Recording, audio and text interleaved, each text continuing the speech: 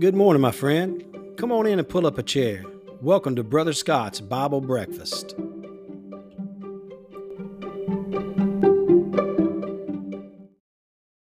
So, at the Tournament of Roses parade one year, everything was going fine till one of the floats kind of sputtered and ran out of gas and held up the whole parade till somebody could run get a can of gas and put in the float. Well, the funny thing about it was the Standard Oil Company's float. It was a gas company's float that had run out of gas. Of all the people to run out of gas, a gas company, that's just crazy. But it's no more crazy than a believer, a follower of Christ that runs out of gas, that gets burned out, disappears from the fellowship and is MIA from the church. That may be you today. If it's not you today, I can almost guarantee you that if you are obeying Christ and you are picking up your cross and following Him daily, you're going to go through a dry season sooner or later. You're going to get burned out. You'll eventually run out of gas. The question is, when you run out of gas, what are you to do? What are you going to do? Galatians chapter 6, verses 9 and 10 says, "And let us not be weary in well-doing, for in due season we shall reap if we faint not. As we have therefore opportunity, let us do good unto all men, especially those who are of the household of faith." I like what it says, let us not be weary in well-doing. In other words, while we're doing what we're supposed to be doing, let's not burn out. Let's don't run out of gas. Let's keep going and doing these things. In a car, there's things you can do to save gas, to extend your mileage, to get more miles per gallon. You can check your tire pressure. You can you drive more steadily, not fast accelerating and braking. The cruise control will help you save gas. Drive the speed limit. Keep your tires well inflated. There's just some things you can do in an automobile to help save gas. Well, there are ways that we can save our spiritual gas too, to extend our mileage, to get more miles to the gallon. The first thing I'd say is that we don't need to forget our freedom in Christ. Sometimes we get legalistic, even in our good deeds, our works that we do, and we don't need to be afraid of that word works. The Bible says that we should have good works, but legalism is the kryptonite to the Christian. It is a kryptonite to Christian freedom. Sometimes we get on what I call the works treadmill. We don't think we're doing enough. We've got to do more, as if we're trying to earn God's love, if we're trying to get Him to love us. And if you've been a follower of Christ, a born-again believer any time, you'll know that there's nothing we can do that make Christ love us anymore.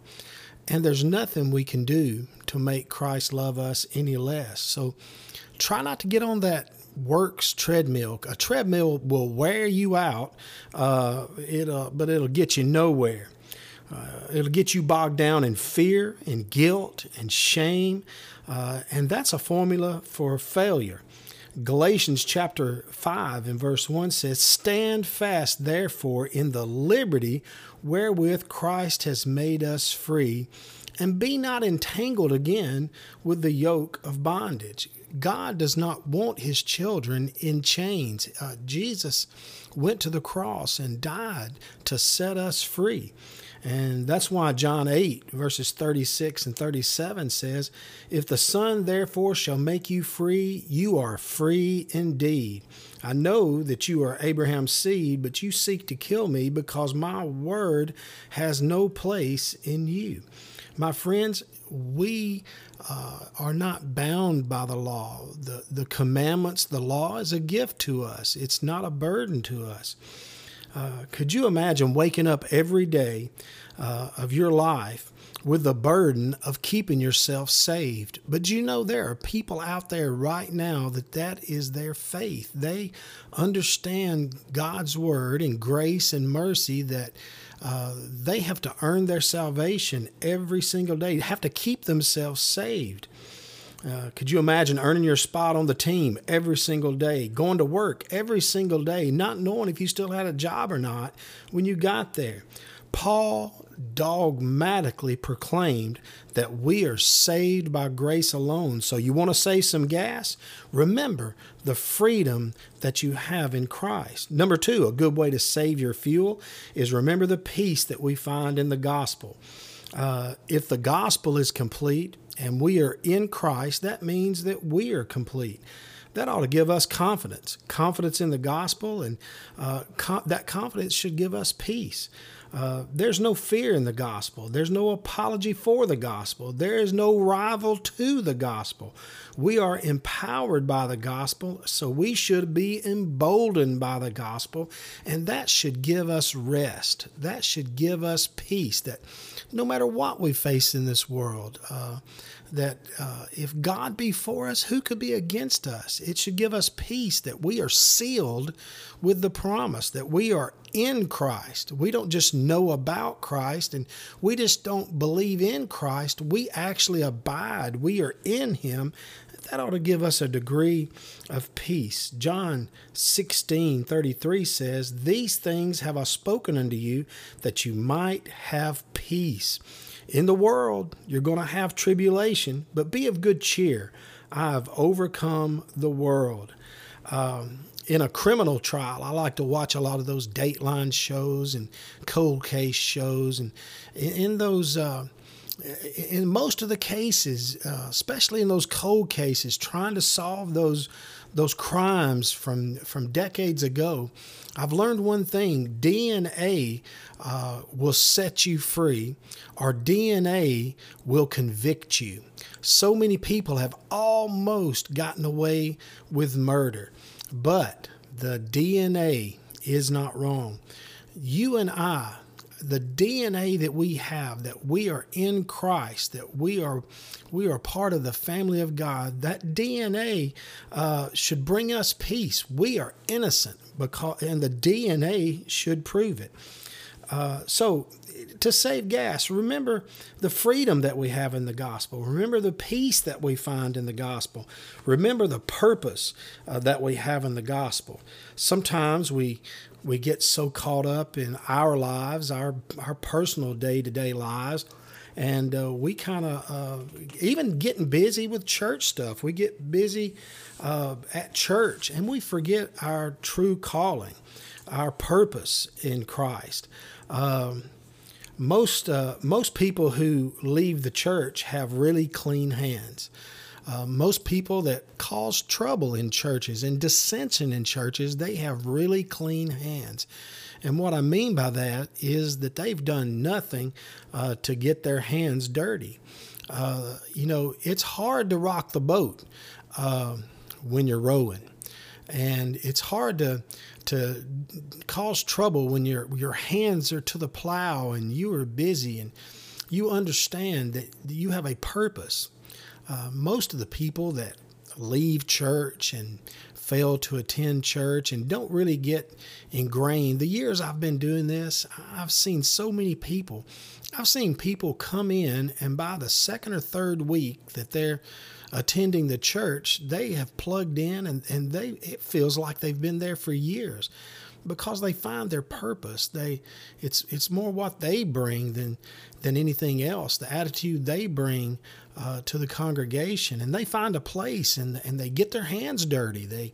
They get to work. They put their hands to the plow, and the scripture says they don't look back. But a lot of people just kind of sit like an old dish rag on the sink. If you don't squeeze that thing out, if you don't use it, it's just going to sour. And that's the way a lot of people are in the congregations across America. They're not getting squeezed out. They're getting fed. They're intaking all of this information, but they don't ever get squeezed out. They don't ever get used up for the gospel. They don't leave it all on the field and they forget their purpose in Christ to worship Him and to serve and to speak a word, give a cup of cold water, to teach, to sing, to lead, to clean, whatever it may be. So many people have clean hands, and they just don't get plugged in, and they don't feel like what they're doing is important. And I want you to know, I've always said, there's no little business in God's business, no matter what you're doing. If it's changing diapers in the nursery, if it's helping in the parking lot with cars, if it's a greeter, if it's helping put the donuts out on Sunday morning, there is no little business in God's business. Every believer needs to have their own personal ministry. Their own personal ministry. Now, it may be in the church, but it may not be in the church. It may be a ministry supported by the church. But I believe everybody needs to have something that is theirs. Ministry reminds us that we have kingdom purpose. It's not just day to day and punching a clock and paying bills. That God's got a call on our life. He's got a call on my life, and He's got a call on your life.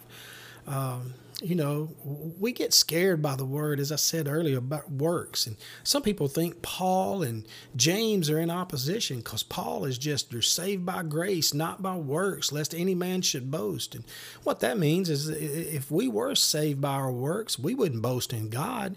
We'd boast about ourselves. But James comes along and listen what James says in James chapter 2. Verses 14 through 20.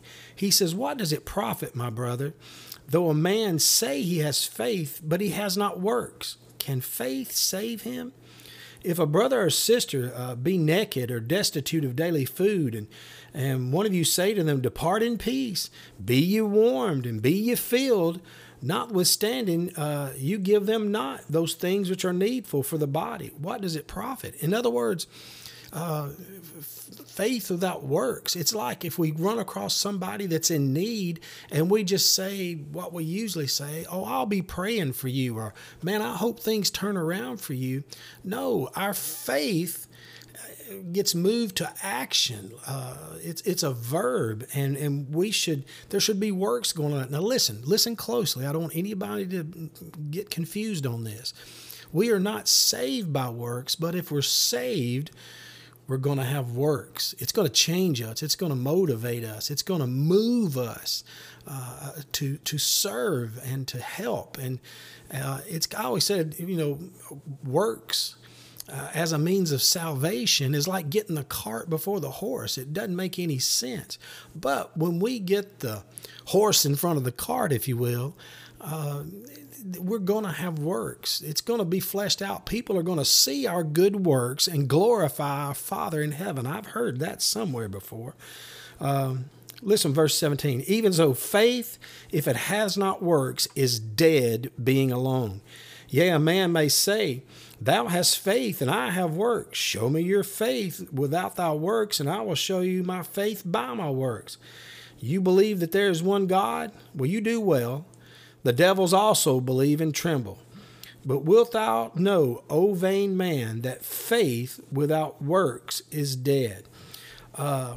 Listen, if you're running out of gas, if you're at that point, listen, you don't have to quit driving. You don't have to park your car. You don't have to stay home. I'm giving you 3 things today that I believe will help us not run out of gas. Number 1, you are free in Christ. You don't have to do anything to make Jesus love you. You are free. And we have peace in the gospel. The world around us can be boiling over and just going crazy, but we can have peace through Jesus Christ. And lastly, we remember our purpose in the gospel. Man, when you get to the point where you are serving and you are making a difference and you're meeting people's needs, I want to tell you, that'll fill your tank up. It'll fill your tank up. Jennifer last week shared a story when I was an associate pastor over in Tupelo, and I had kind of gotten down and talked to my pastor, Brother Don, and he said, "Look, just go visit the sick. Go to the hospital, go to the nursing home, go visit some shut-ins. And you know what? It really did help me. I didn't preach every Sunday, and I did a lot of administrative work. And that was kingdom work that I was doing. But you know what really filled my tank up is meeting people and serving people and doing for others, not expecting anything in return. There was nothing they could do for me anyway. And I'm going to tell you, if you will just think of your freedom, think of your peace, and think of your purpose in Christ, I want you to know you don't have to quit driving. You don't have to park the car. You don't have to stay home. You can stay on the road, and you can stay serving. You can get better mileage. My friends, I hope you have a great week.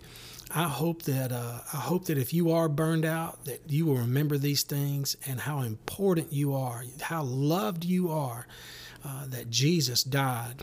If you'd have been the only person, he would have died just for you.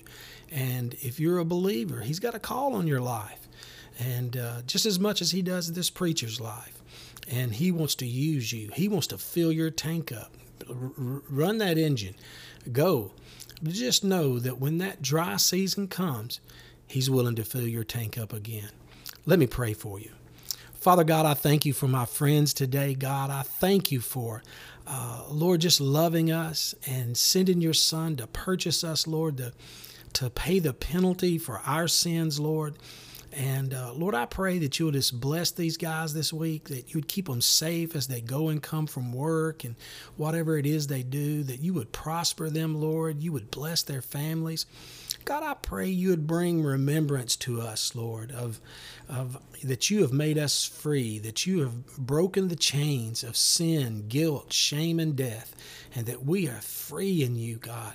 And Lord, I pray you'll give my friends that peace that passes all understanding, Lord, that you give to us. Because, Lord, no matter what happens, what this world comes to, Lord, we know that you're coming to this world, and that, Lord, you're gonna take care of your children. And God, I most of all pray that we would realize our purpose in you, that our purpose in life isn't just to punch a clock and draw a check and pay bills, that, Lord, you've got kingdom business for us.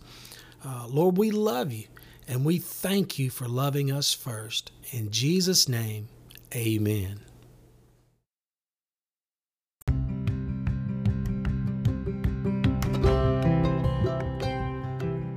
Thanks for stopping by and visiting with me. I'll meet you back here next Monday. God bless you and have a great week.